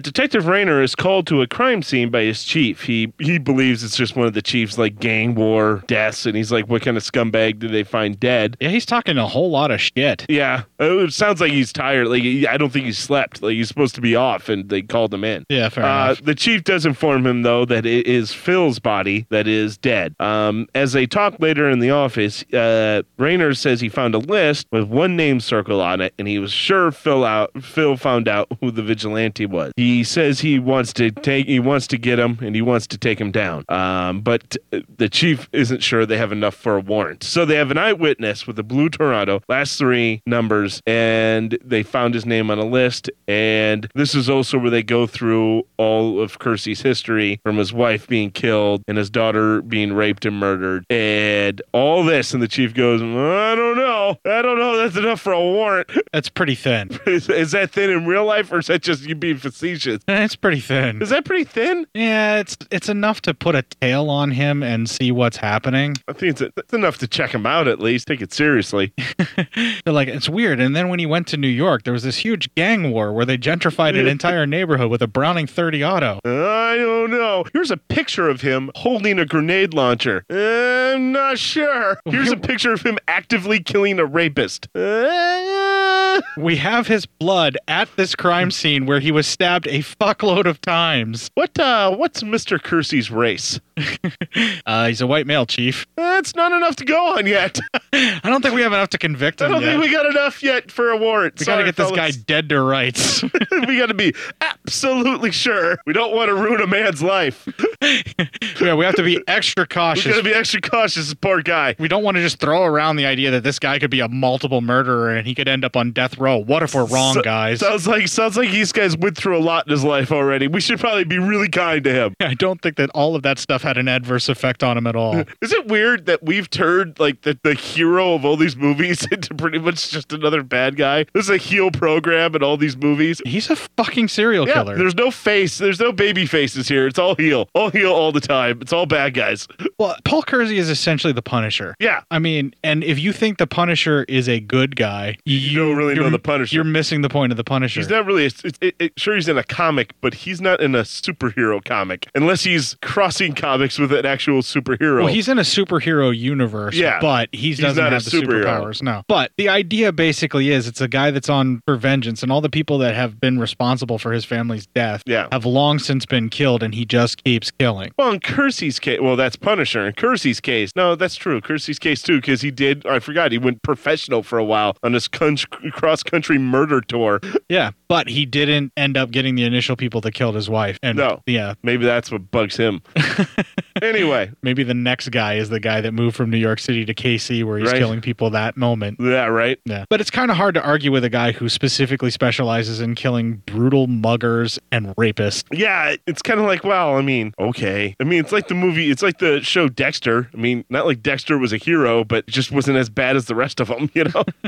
It's like he was killing other bad guys. If you're a serial killer who kills the worst in humanity, you get a pass. Yeah. It's just the way it works. It's like, wow, you've murdered 1 million people. However, we look at this list, all 1 million of those people were either rapists, thieves, murderers, or just sociopaths. So pass, I guess? I mean, you're still going to jail. You're going to jail. We're going to put you in the death penalty here, but it's going to be a really comfortable jail.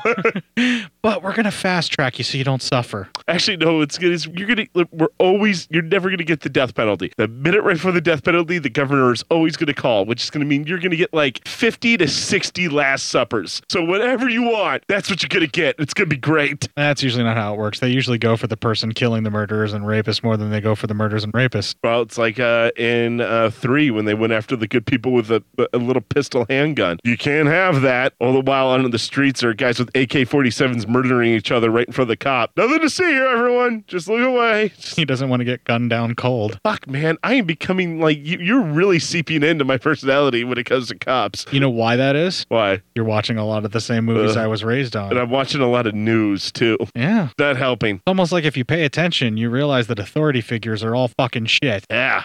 We only need anarchy. That I Don't run. start. That I run. No, you can't run anarchy. Then you become the authority figure, and no one likes authority figures because they're shit. Not in my anarchy. It can't be your anarchy. Anarchy is just fuck it. All right, fuck you. One of these days, I'm going to show you how it can be the anarchy that I run, and then this argument will be null and void. I'm going to have a heart attack here if you keep going, so shut the fuck up. I will shit all over this chair when I die. I like how that's the thing that I actually find a threat about. All right, so hearing of Phil's death, Zacharias calls the Romeros to set up a meeting about being set up. Kersey is listening to all of this. At the meeting, they meet at the oil field, and Kersey has a sniper rifle. Kersey has the same exact sniper rifle you can get. It's one of the beginner sniper rifles in PUBG called the Mini, but it's legit the same fucking thing. And you're sitting there like, how many fucking weapons are in PUBG that fucking Death Wish Forge is used? It's a nice rifle. I like the little collapsible stock that's on it. It's the fucking Mini, man. That's what the Mini is. Yeah. Fucking hilarious. As they are all talking, Kersey shoots the older brother, Jake, and they all think it's a setup. Each side thinks it's a setup, and then they just all begin shooting one another. So, kind of what you want, I mean, if you're Kersey. You actually see him crack a smile and just kind of sit back and see how it folds out. Fuck you, kid. And he's like, whoever's left alive and left behind bleeding out, I'm going to finish him off. Well, he sees Zacharias and is running away, and the young brother is giving chase to him. So, of course, Kersey followed those two, while the rest just murder each other. As Zacharias is running, it looks like the younger brother might have the drop on him as he has a bit of a higher ground. He takes aim, and then Kersey shoots him right in the back, killing him. You can't kill him. I'm killing him. Hey, get in line, Pali. Kersey then shoots Zacharias in the leg. He walks up, and he's asking, like, who are you? Who are you? And he goes, me? I'm the guy who set you up. Then he takes out a picture. Well, the guy asks him why, too. Yeah, why? And he takes out Erica's picture, and he goes, I don't even know the girl. And he goes, I do. And then he blows Zacharias away. No, he says, isn't that the little girl from National Lampoon's Vacation? Yeah, and she goes, yeah. She was until your drugs killed her. She didn't even get to enjoy the park. Not for real. Next is that goddamn moose. And then I'm coming for that security guard played by John Candy. And then I'm coming after her dad. I hear that guy's a real prick. But in real life, he actually is. A giant prick. So now the cops are really going crazy. It's like bedlam because they just had a fucking gang war.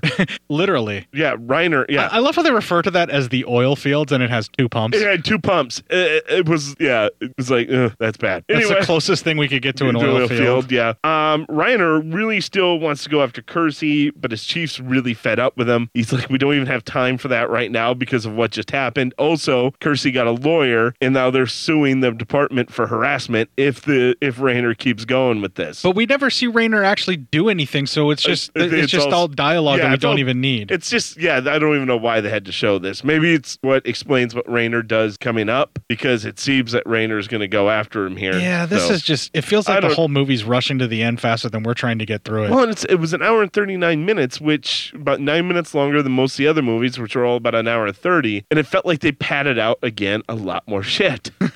It's like, you didn't need to probably, but okay. Anyway, Nate wants to meet one last time.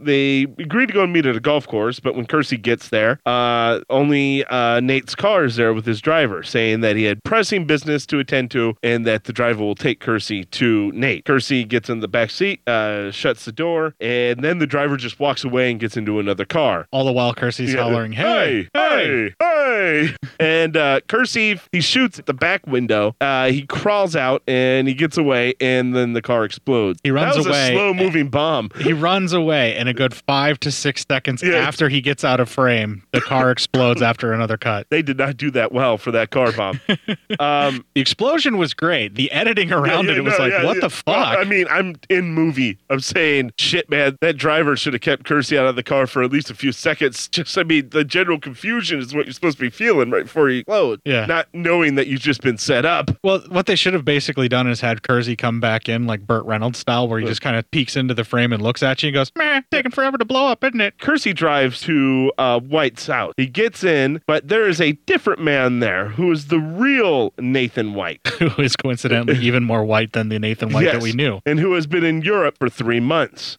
So, motherfucker. How fucking gullible is Kersey in this movie? Big time. Well, but here's the problem. If Fake Nate, as I now call him, I don't even call him by whatever real name he has. I call him just Fake Nate. If Fake Nate would have been smart, he would have even tried to kill Kersey. He would have made, after that last game where he made a phone call to Kersey and said, hey, I think our job's done now. You did great. This is the last time I'll be contacting you. Have a great life, Mr. Kersey. Hang up the phone. You forget Kersey. Kersey will forget about you, and your life could go on. Great. But you make that call, and then you have someone else kill him later. Yes. And make it look like somebody that followed him from the gang. And I'm talking about much later, like 5 years later, then you kill him. Or you just keep a tabs on what he's doing, and then you basically wait for him to mess up and do something else stupid and kill him then. Yep. Or if you you keep tabs on him, and if he's like, wow, he might be getting too close, like he's starting to look into this, kill him. But if it's like, well, he's blissfully unaware, it doesn't seem like he really wants to check up on anything, fuck it, we're fine. This should be called Death Wish 4, a series of really stupid choices. By many, many people. Including the writer and directors. Yes, right. The writers and director. Kersey gets pulled over by the cop and is arrested for murder. He notices something's wrong when they handcuffed him hands front. He keeps looking at that. They even handcuff him in the back. And they're they might as well have used the fucking handcuffs with the pink fur on them. And they weren't even cop handcuffs because the chain was too long. Yeah. So Kersey kind of has an idea that these aren't real cops. Well, at first he's a little shaken up because they have his murder weapon on them. Yeah. They take it right off of him, and then they say he's under arrest for murder. Yeah. But he figures it out in the cop car after he calms down. Then the cop car, and he goes, hey, he makes up a Sun Valley police station. I see you there. And he goes, possibly a fake police station. So then that's when he starts kicking out the divider between the front seat and the back seat. Which is not a real cop car, because no real cop car divider will be able to be kicked out like that. No, not like that. And as they try to get their guns out, I have tried. They wreck the car. Kersey's able to get out, gets his gun back, and gets keys for the handcuffs, and he escapes. Well, he unlocks the handcuffs first, then he feels around and gets his gun. Yeah. And then he walks off, and all the while we hear sirens in the background. Yeah, so he knows he has to get out of there. Fake Nate is talking on the phone, and that is our next clip. Are you fucking deaf? I said everything's great. Just have the whole operation sewed up in a few months. Most of Zacharias' street dealers are ready to work for us. Romero boys are breaking our balls, but don't worry, we'll push them in line. We want our first shipment in a couple of days. I'll talk to you then. Goodbye. How did you let Kersey get away, huh? We made a mistake. Mistake? Come on, get out of here. Come on, get out of here, asshole! Something wrong? Yeah. Kersey's still alive, that's what's wrong. So what? He can't hurt us. He doesn't know anything. He knows enough to put the cops onto us, don't he? You worry too much. Look, stupid. Your boss is dead and I'm alive because I'm smarter than he was. That's why you came to work for me, and don't you forget it. As long as Kersey's breathing, he's dangerous. What do you want me to do? We need an edge. Something to make Kersey come to us. All right. So then we see drug dealing Tuvok. He calls Karen and tells her that he has some information for her and says he's right behind her building in the parking lot. As she heads out, she walks right into being kidnapped. So that's bad decision by somebody in this movie, number 1,415,716. We should just keep track of the good decisions. Right now we're at zero. Zero. Solid zero. We're at zero. Yeah. Well, no. There's been like 2 or 3 because Kersey has brought the white weapon each time to murder somebody. That's been a good decision. He's had enough bullets. That's been a good decision. We'll say it's like 5 good decisions. But he's making good decisions during the larger overarching bad decision. Yeah. So they kind of get wiped away. Yeah. So we're back to zero. We're back to zero. Yeah. Paul gets home and then he is confronted by Raynor, and that is our final clip. You killed a cop, Kersey. Not just any cop. My partner. Now I'm going to kill you. Ooh, no. Your partner was dirty. Bullshit. He worked for Ed Zacharias. You're lying. He was going to kill me. What for? Your partner knew I was setting up Ed Zacharias and the Romeros to kill each other. You engineered that whole thing at the oil field. Yes, I'm the vigilante, remember? When your partner found out, he told Zacharias, and Zacharias told him to kill me. I don't believe one word you're saying, Kersey. Phil Nozaki was a good cop. Check a safety deposit box. You'll find a lot of cash in it. You're a goddamn liar. Hi, this is Paul. I'm not near the phone right now, so leave a message, and I'll get back to you. Hello, Kersey. Guess who? Friend of yours wants to say hello. Paul? They say they won't hurt me as long as you do what they say. Paul, I'm scared. I'm so scared. Kersey, do you want your lady friend to end up dead like Erica? Yes, I was responsible. So you better join us at the Sunset Roller Rink, Underground Garage, Area 16. Let me pick it up. Don't you move. You've got nice taste in women, Kersey. Very nice taste. Wow. Well, I love how they hammered in there. That's right. I was responsible. Yeah, like this whole thing has been one giant setup from Fake Nate. Is that what you're calling him? Fake Nate. Yeah. I don't even think you ever get his real name. No, he's just Fake Nate. He's just Fake Nate. Anyway, so Kersey knocks out Raynor, and then he goes and grabs a super machine gun with grenade launcher, because, of course, you're saving that for the final boss. I mean, duh.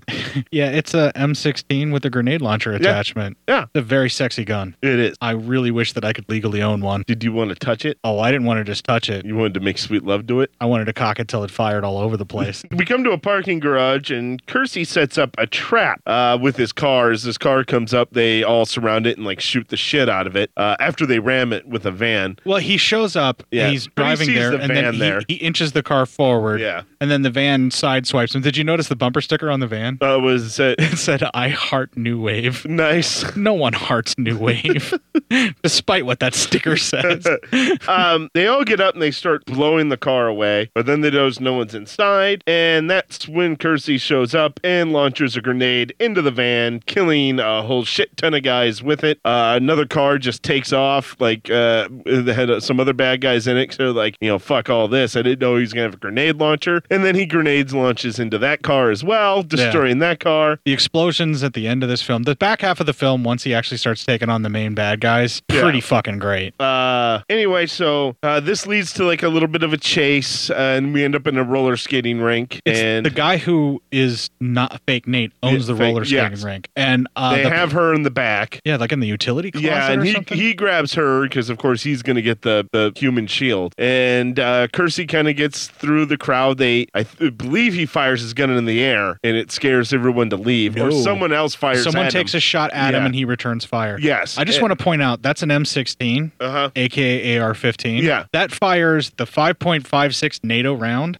That cartridge is so powerful, it would go through every single one of those guys and into like 2 or 3 people next to them. Jesus. If Kersey was firing that for real. Damn. And as reckless as a vigilante as Paul Kersey is, he would not have risked the lives of innocent people like that. No. So, and I know it's a movie. I know it's not real, but it would have gone through the cabinets. It would have gone through the guys. It would have gone through the building almost. It would have shot a bunch of people, and it would have just kept going. That bullet is designed to penetrate through all sorts of stuff, including partially body armor in some ways, if it can. Yeah. Like and the other guys are firing like Uzis and stuff, which are more than likely either like a 45 or maybe like a 9mm, depending upon the make. So, I mean, that's more of like a handgun round. So you're still going to go through stuff, and they're just spraying all over the place. I understand that they don't care about the other people. Yeah. But Kersey should have been switching to a handgun to take these guys out in this scenario. Exactly. Well, we have more gunfights, more murdering by Kersey, shooting people. It's now empty, and at one point, Fake Nate, while holding Karen, it's almost like he's trying to gain favor with Kersey. He's like, we were partners. I gave you all that info so you take them all down. We're partners. Almost like, even though he's holding her hostage, it's almost like he's still trying to gain favor with Kersey now instead of going on a gunfight with him. Well, Kersey just killed out every single one of his men, and he's the only one left. Yeah. And I love what he says to her, too, where he's like, I'm just going to kill your man, and then maybe I'll let you go. Yeah. Maybe. But, dude, she's seen your face. She knows you're going to kill her. Yeah. She ain't dumb. She's a reporter. And now you're trying to gain favor with Kersey? Maybe you should have done that, instead of trying to kill him. You wouldn't be in this mess right now if you just left him alone. Anyway, as they get outside now, and Karen is able to claw his face a little bit, and he's taking some shots at Kersey, and then I think he goes to reload the gun or some shit, and she claws his face. And she's able to run away, but he points the gun and shoots, killing Karen. He bravely shoots her in the back as she's fleeing. And then it's the most courageous way to kill someone. Kersey barrels down on him. All he can say for himself, she goes, I told you I'd kill her. I told her I'd kill her. I said I'd kill her. And Kersey just blows him up with a grenade launcher. Transforms him into a mannequin as well before he blows him up. Exactly. Yeah. We see Raynor behind Kersey. Kersey starts to walk away. Raynor says that he would kill him if he keeps walking. Well, he tells him to drop the gun, which he does. Yes. And then so he the gun starts that he's walking used away. to kill lots of people has his fingerprints all over it, and he just drops it right there. Raynor says he'll kill Kersey. Kersey says, do what you have to. Do what you have to do, Pally. Yep. And walks away. Roll credits.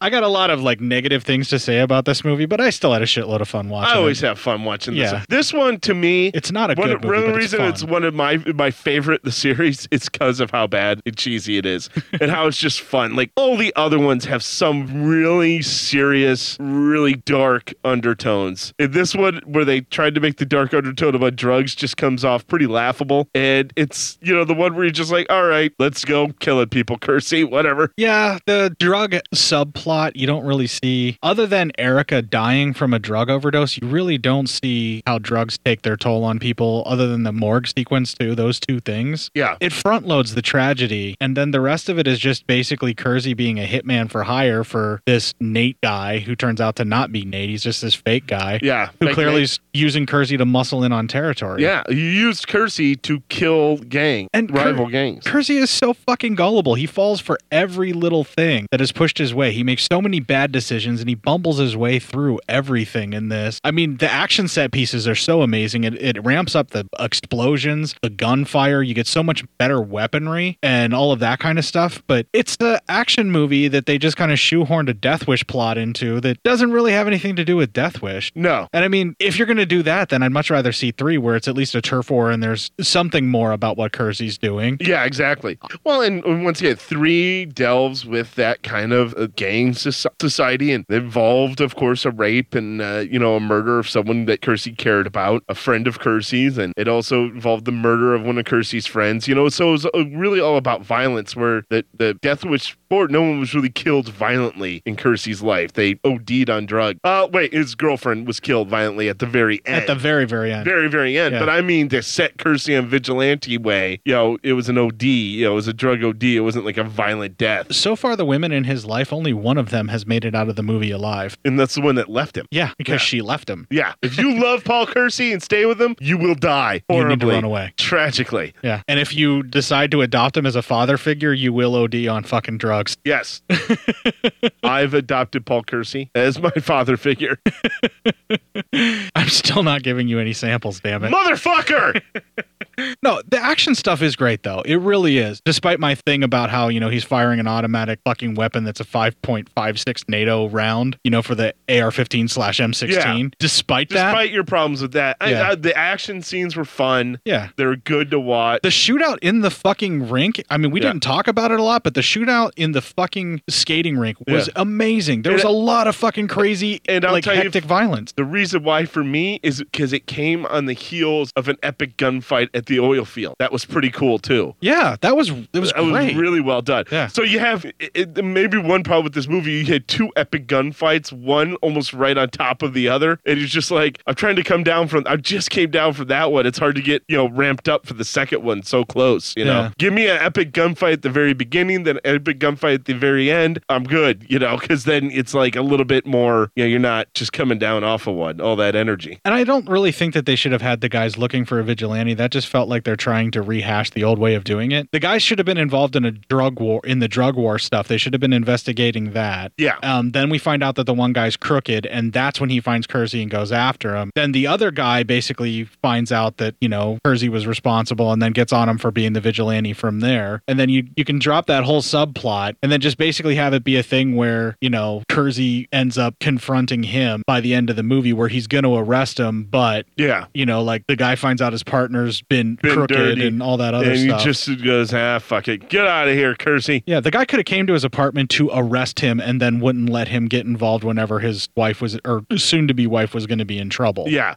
That's still... When the cop heard that, he was more important about killing Kersey than saving an innocent woman. Yeah. I mean, that Raynor was just so fucking blinded. It's like, God damn, dude, like an innocent person's in trouble, and you're like, fuck it. And Raynor's a fucking broken man by the end of this. Yes. Yeah, he doesn't he's even shoot completely Paul broken. Kersey in the back at all. He's so fucking broken broken because everything he knew to be true in his professional life is all fucking lies. Yeah, I think he then finally figured out his partner probably was dirty, and then and all this shit, and then it's like fuck, it seemed like they were best friends, so now you have to deal with that. It seemed like they were a little closer than best friends.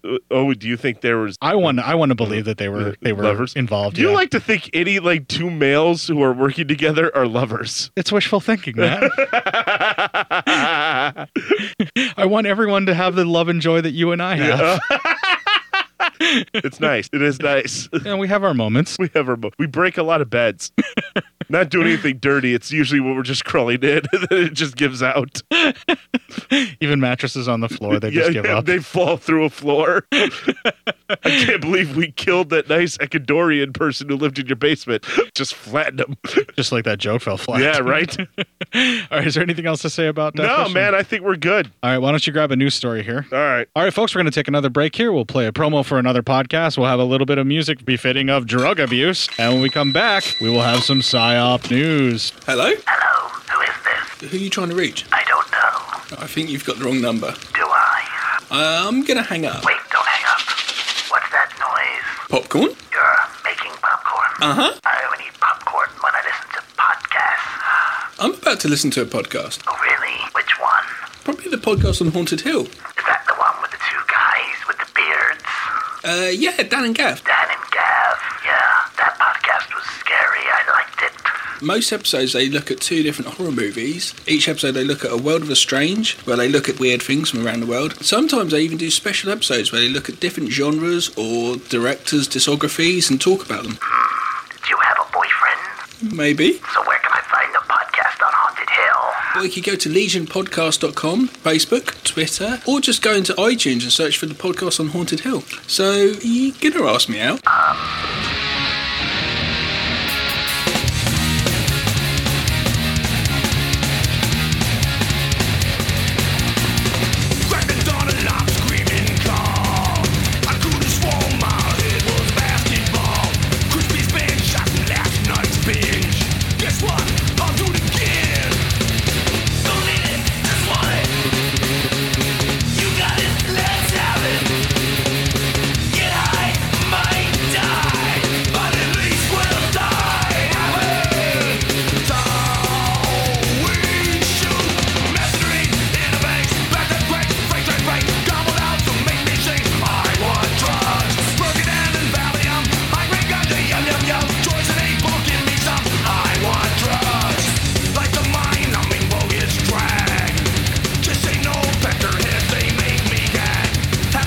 PSYOP's theme song. Yeah, right?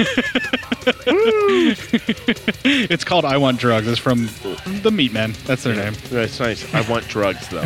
You're not getting any drugs. Give me some fucking drugs. You know what you should give me? What's that? Give me some PSYOP news.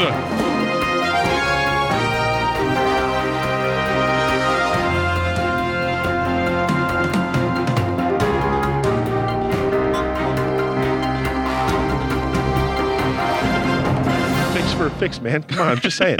Anyway, this story comes from our friend Chris Mounts. It's a boy, Chris. Boy, Chris. This is actually an older story that he posted a while ago, but it just works out well for this episode. Air Force uncovered LSD use among airmen guarding nuclear missiles.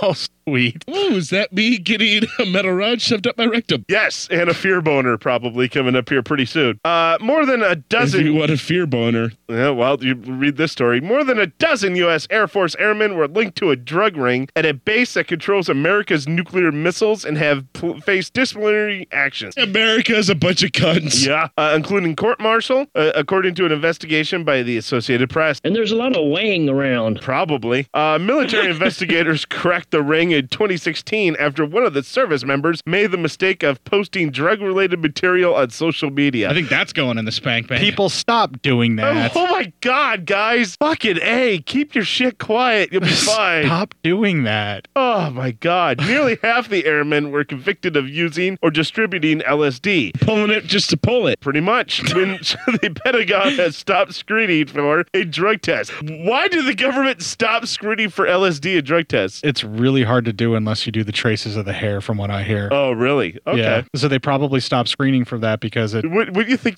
though, maybe not have to screen everybody, but if you're guarding the nuclear missiles, you should probably be tested for everything. And also, like, if you're guarding nuclear missiles, maybe you shouldn't really be playing around with LSD. You or probably other, shouldn't be. Mind-altering substances. Yeah, I mean, that too. That giant red mushroom thing that you're trying to pick is the fucking button. Don't push it.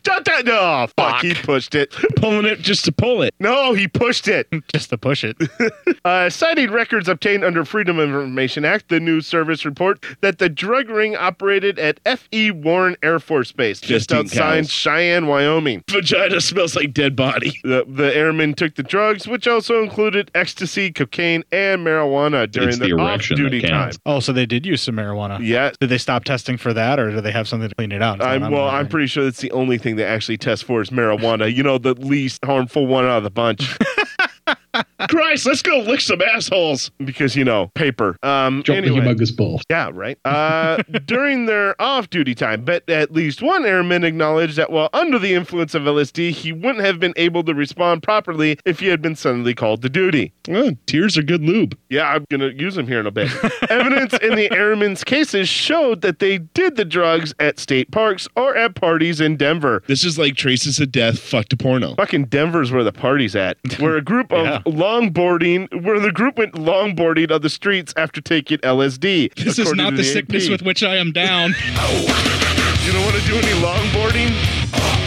Not on LSD. It also includes quotes from some service members who recalled having bad trips and others who said their experiences have been positive. The loving three-way with a corpse? That's probably a bad trip. I would say that's a positive For one. most people. For you, it's good. That or they just had a bukkake mouth part. Well, for some people, that's okay, but not for most everyone else. I'm advocating corpse fucking here. We know. Minutes felt like hours. Colors seemed more vibrant and clear. Airman Kyle S. Morrison is quoted as saying, "In general, I felt more alive." It's the erection that counts. Exactly. But Air Force prosecutors had a different view, saying that taking the hallucinogenic drug can produce paranoia, fear, and panic, unwanted and overwhelming feelings, unwanted life-changing spiritual experiences, and flashback. Warren is... All those side effects are also like what it's like to live in Trump's America. Yeah, right?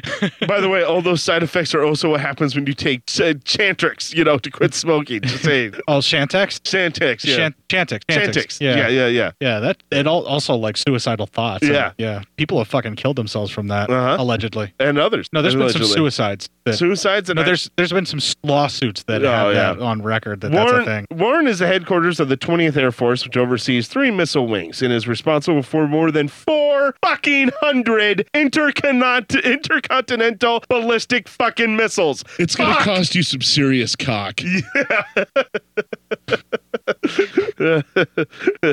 I wish I was in charge of all of those missiles. That would be amazing. We'd all be dead. Yeah. So shut the fuck up. But then I could run anarchy. You can't run anarchy. You're going to be dead. My HPV will cure what ails you. No, it won't cure 400 intercontinental ballistic missiles. I'll tell you that. For someone who watches a lot of wrestling, you really struggle with intercontinental. I know I am. And it's really weird. It's my favorurt title, too. I can't know what's going on. While the personnel there are held to a high standard because of their working securing the ICBMs, the AP notes that the assignments are sometimes seen as backwater. Everyone will be coming on my face. Thank you. 6 of the airmen were convicted of drug offenses in court-martials. They're among 14 service members. Wait, they were convicted? Yep. You can't pay your bail? Well, I could probably fix that for a blowy. Probably. These guys should look into that. Shooting a fucking hot load all over this dog. That's a good I'm blowing this dog to show dominance. Shooting a fucking hot load all over this dog. And I'm going to fuck it to death. Oh, God. Jesus. It goes from jovial to real dark on you real fast. Peter's going to be calling. The most recent incidents include reported use of narcotics by officers with launch authority. Holy shit. And rampant cheating on proficiency exams, which have been seen as both manipulating the promotion process and masking security lapses. Hey, bro, I can't get it up. All this comes less than 5 years after the Air Force No. 2 missile commander, Major General Michael Carey, who led the 20th Air Force, was relieved of command over a drunken, inappropriate behavior behavior while leading security delegation to Moscow. Covered in cum blood. Why would he do that covered in cum blood? I don't know. Sounds weird. That is But odd. I heard about that story. He was really wanted to see a Beatles cover band at a Mexican restaurant in Moscow. I'm not volunteering for the blood cum. Yes, you would. Blood jizz. You would. Blood jizz. Yeah. So yeah, there you go. So there you go. There's our crime scene sex. We're all gonna die. These are the people that are in charge of your well-being and make sure that the missile launches Not are just supposed to go off. My well-being, the world's well-being. Yeah, I was speaking to the world. Oh, hi world. I thought you were just talking to me. No, I mean just because you're here, but I mean know. the world is going to hear my voice. Yeah, I get it. I just sometimes feel like just talking to me. I feel like we have that connection. Well, we do because we're sitting across the desk from each other, looking longingly into each other's eyes. No, just give me some of those free fucking drugs. I'm not giving you any fucking drugs. Fucker, just give me some fucking drugs. Admit that I can run anarchy. Ooh. Well, that's a real Sophie's choice. What will Matt do? Tune in next week. It's micro penis time. You want to do a little ass play? That's what Matt's going to do. Well, micro penis time. Just padded out this show like Death Wish pads out a movie. In a series. Yeah. Death Wish. Some action, mostly filler. Mostly filler. 45% action, 55% filler. Which contains 75% circus animal. Some circus animal. All right, folks, we're going to take one final break here. We will play a promo for one more podcast. We will have a little bit more music, and we will close out this crazy fucking show. Are you sick of the same old stale podcast? Well, then join Vanessa and Darren as they dissect movies of all kinds. The two lifelong cinema lovers bring their favorites, curiosities, and first-time watches to the operating table and inject them with a healthy dose of snark. Then there's the waiting room, where they examine books and short stories. So just look for them on Apple Podcasts and where fine podcasts are available. They're part of the Legion Podcast Network. Follow them on Twitter at VDClinicPod. Join them on Facebook at facebook.com/groups/VDClinicPod. Or email them at vdclinicpod@gmail.com. They're ready to cure what ails you. And still, they just might be a little contagious.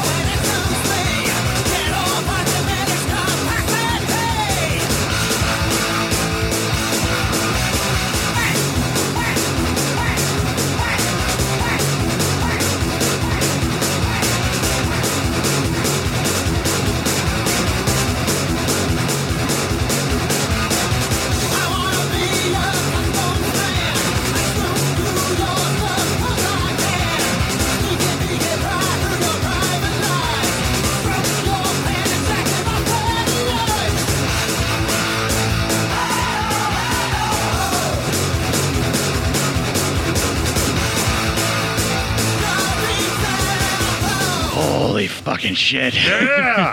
Nothing will get you amped up quite like lard. Yeah, and drugs. See, once you admit that I can run anarchy, you can have all the samples you need. Full disclosure, I may have found where you kept your drugs. More full disclosure, don't have any more drugs. All right, folks, would you please support the show while you sport the show? We need some more equipment here, and things are getting real hectic and crazy. It's making it harder to do the show for you. Yeah, help us. Please. Help us. And plus, you get something out of it because you get merch, man. Yeah, you get merch. You get a t-shirt. Yeah, and this campaign is still going right now. It's fucking awesome logo on it. Yeah, or you got two different choices. You can wear the actual album artwork, or you can wear the new logo that my wife designed for us. Yeah. Yeah. Either way, can't lose. It's great logos either way. Yeah, and the prints look amazing. I've gotten both versions of the shirts in. They Really look high great. quality stuff. Yeah, you Nice. actually you can see like the eye coming through the beam from the projector out of the skull and everything. Like it looks great. Yeah, I know. Yeah. Yeah. I'm actually really And pleased I was with sober when I checked them out, guys. They look great. You know, it's not like drug-induced stuff. You can find our web store for our merch at teespring.com/stores/cinema-psyops. You can, of course, find our main landing page for our episodes and all of the things that we have for posting for Legion Podcast, legionpodcast.com/cinema-psyops. There's also our Facebook group, Cinema Psyops, which most recently we are now actually being featured as a sort of like cartoon meme that one of our listeners made. I saw that. Yeah, it was you and talking with Vanessa. And like they have you being Chris Farley from Tommy Boy. A fucking horrendous piece of shit, that thing, but nice. Nice. It fits you. Yeah, well, that's not a lie. You can find Matt on Facebook. He is Matt Psyop. You know what to look for if you found the plank that's yellow and says brutal. If I had to imagine Vanessa and I only just having like a one-on-one conversation, that's pretty much how I imagine it would go. I imagine that my one-on-one conversations with Vanessa would just be about how much we lust after Pam Grier. Probably. All right, folks, you can also email feedback to Matt, psyopmatt@gmail.com. Send him the news stories directly, because he doesn't get any feedback, and he's starting to wonder if you love him at all. Do you guys love me? Because I'm starting to think you don't, and it makes my heart hurt. It's like I just said that, and you're repeating what I said. And my heart hurts all the time.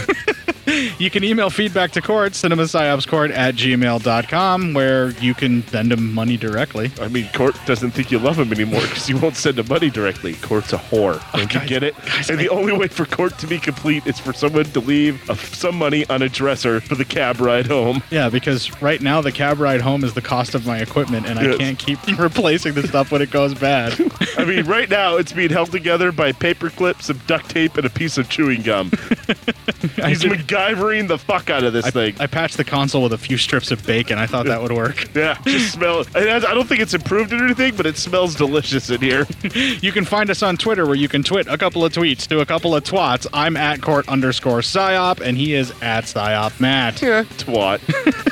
You can tweet us a couple of photos of, I don't know, your favorite shots from Death Wish 4. Yeah, what's your favorite drug? That's something that Matt would like you to post in the group. But don't post photos, people. Stop putting that on social media. Don't put that shit out there. Don't post it on social media. I don't want to be in trouble for you guys getting arrested. What we're trying to say is don't do drugs, kids. It'll kill you. It will. Even the most innocuous thing that you could possibly think of, Tylenol, can kill you. Did you just take some fucking aspirin? Congrats. You're dead and now addicted to drugs. You're dead and addicted. All it takes is one marijuana, and the next thing you know, you're a homosexual. So while you're out there flushing all of your drugs, kick the fuck out of this week and make it your bitch.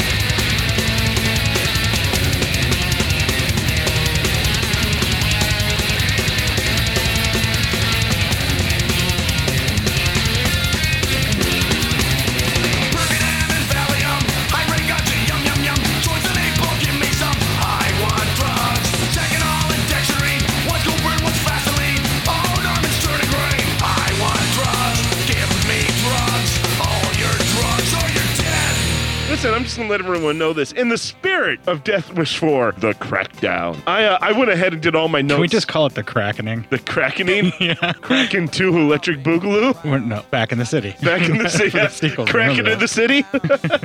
Anyway, in the spirit of this movie, I went ahead and did my notes while very high on miscellaneous drugs. So let's get set. Hopefully not a lot of stimulants, because your heart can't handle that. Whatever. Anyway. We are at Castle Grayskull, and a large pink elephant is talking to... You know what? I'm just going to go ahead and do the notes that I did while sober. That joke fell flat. It really did. All right. I wasn't giving you anything on it either. Yeah, no, you didn't. I could have tried to support you. You couldn't even help out. Tonight, the role of Matt will be played by Court. Yeah. Oh my God, is it over yet? I'm so fucking bored. I throw you a pity laugh every now and then. You can do the same for me.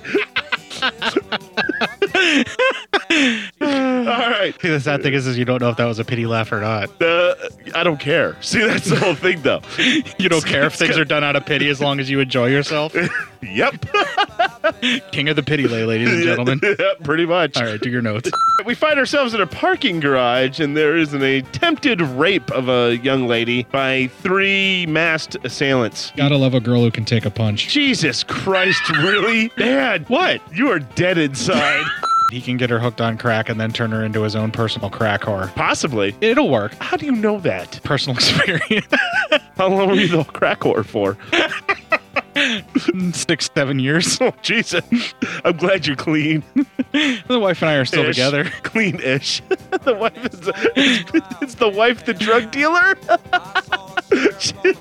I look like I've ever done crack, right? Yeah, I know, right?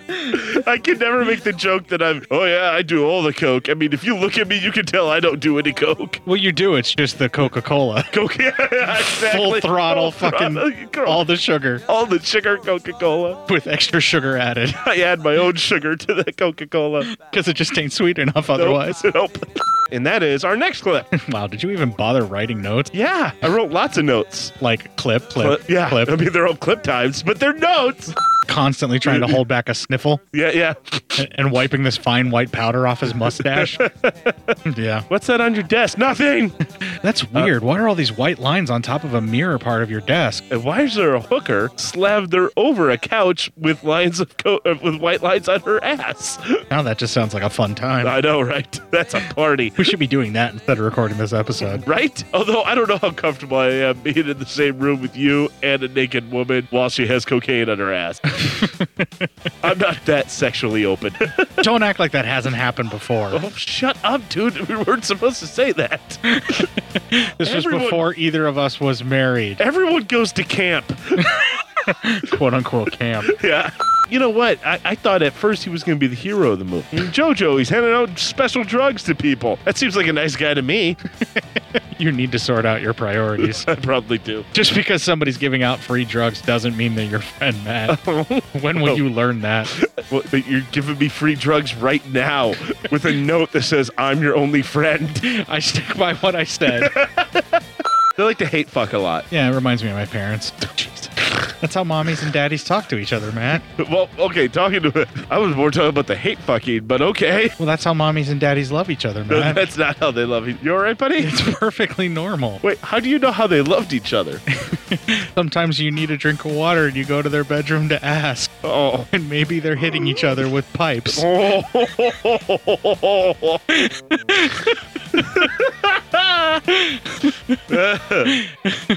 Getting hit by a pipe while he's laying some pipe? Is that what's happening? I suppose so. Yeah. That went really dark really fast. It really did, dude. You brought in pipes and everything. I shouldn't talk about the kind of kink I'm into right. on the air and then project that onto my parents. That's really Freudian. That's projecting. That's some seriously Freudian shit. Remember, court safe word, no, don't stop. No, that's not at all. What's your safe word again? Keep going. Keep going. That's right. Keep going. But the same thing. And now my liberal guilt's kicking in. The only thing that's going to fix this is more cocaine. Make sure you buy it from a gender non-conforming. I buy it dealer from a non-binary white female. No, it can't be a white female. You know, because non-binary. Yeah. I buy it from a non-binary entity. I don't even know. It might not even be human. I buy my cocaine from aliens. They say their name is Josephine. The fucking really long. There's a lot of vowels. They identify as fire truck. They identify as an Apache attack helicopter. They've always identified as an Apache attack helicopter. Jesus. I've actually heard people say that they identify as fire truck. In like an NPR, like fucking, yeah, I'm sounding old. Never mind. Let's just I mean, dude, we could be here all night with that conversation. Yeah, because once we start talking about NPR, Lord knows we can't stop. Lord knows you can't stop, man. A very sexy gun. It is. I really wish that I could legally own one. Did you want to touch it? Oh, I didn't want to just touch it. You wanted to make sweet love to it? I wanted to cock it till it fired all over the place. Did you want it to put a dick in you? No. No? Oh. I wanted to replicate and or replace my own inadequate penis by firing it off automatically. That's what guns are for, duh. I'm sorry, I forgot. That's why I love to shoot what guns. Sports cars were for. But the sports cars are for the guys that are still trying to pick up women. The guns are for the guys who gave up and they just want to shoot things to feel better about their own masculinity. So mad. Anyway. Coincidentally, we're going to the gun range later. Thank God. I'm so angry. I feel so inadequate. Yeah. I feel like my maleness is fading. Someone give me a grenade launcher. It's my Second Amendment right.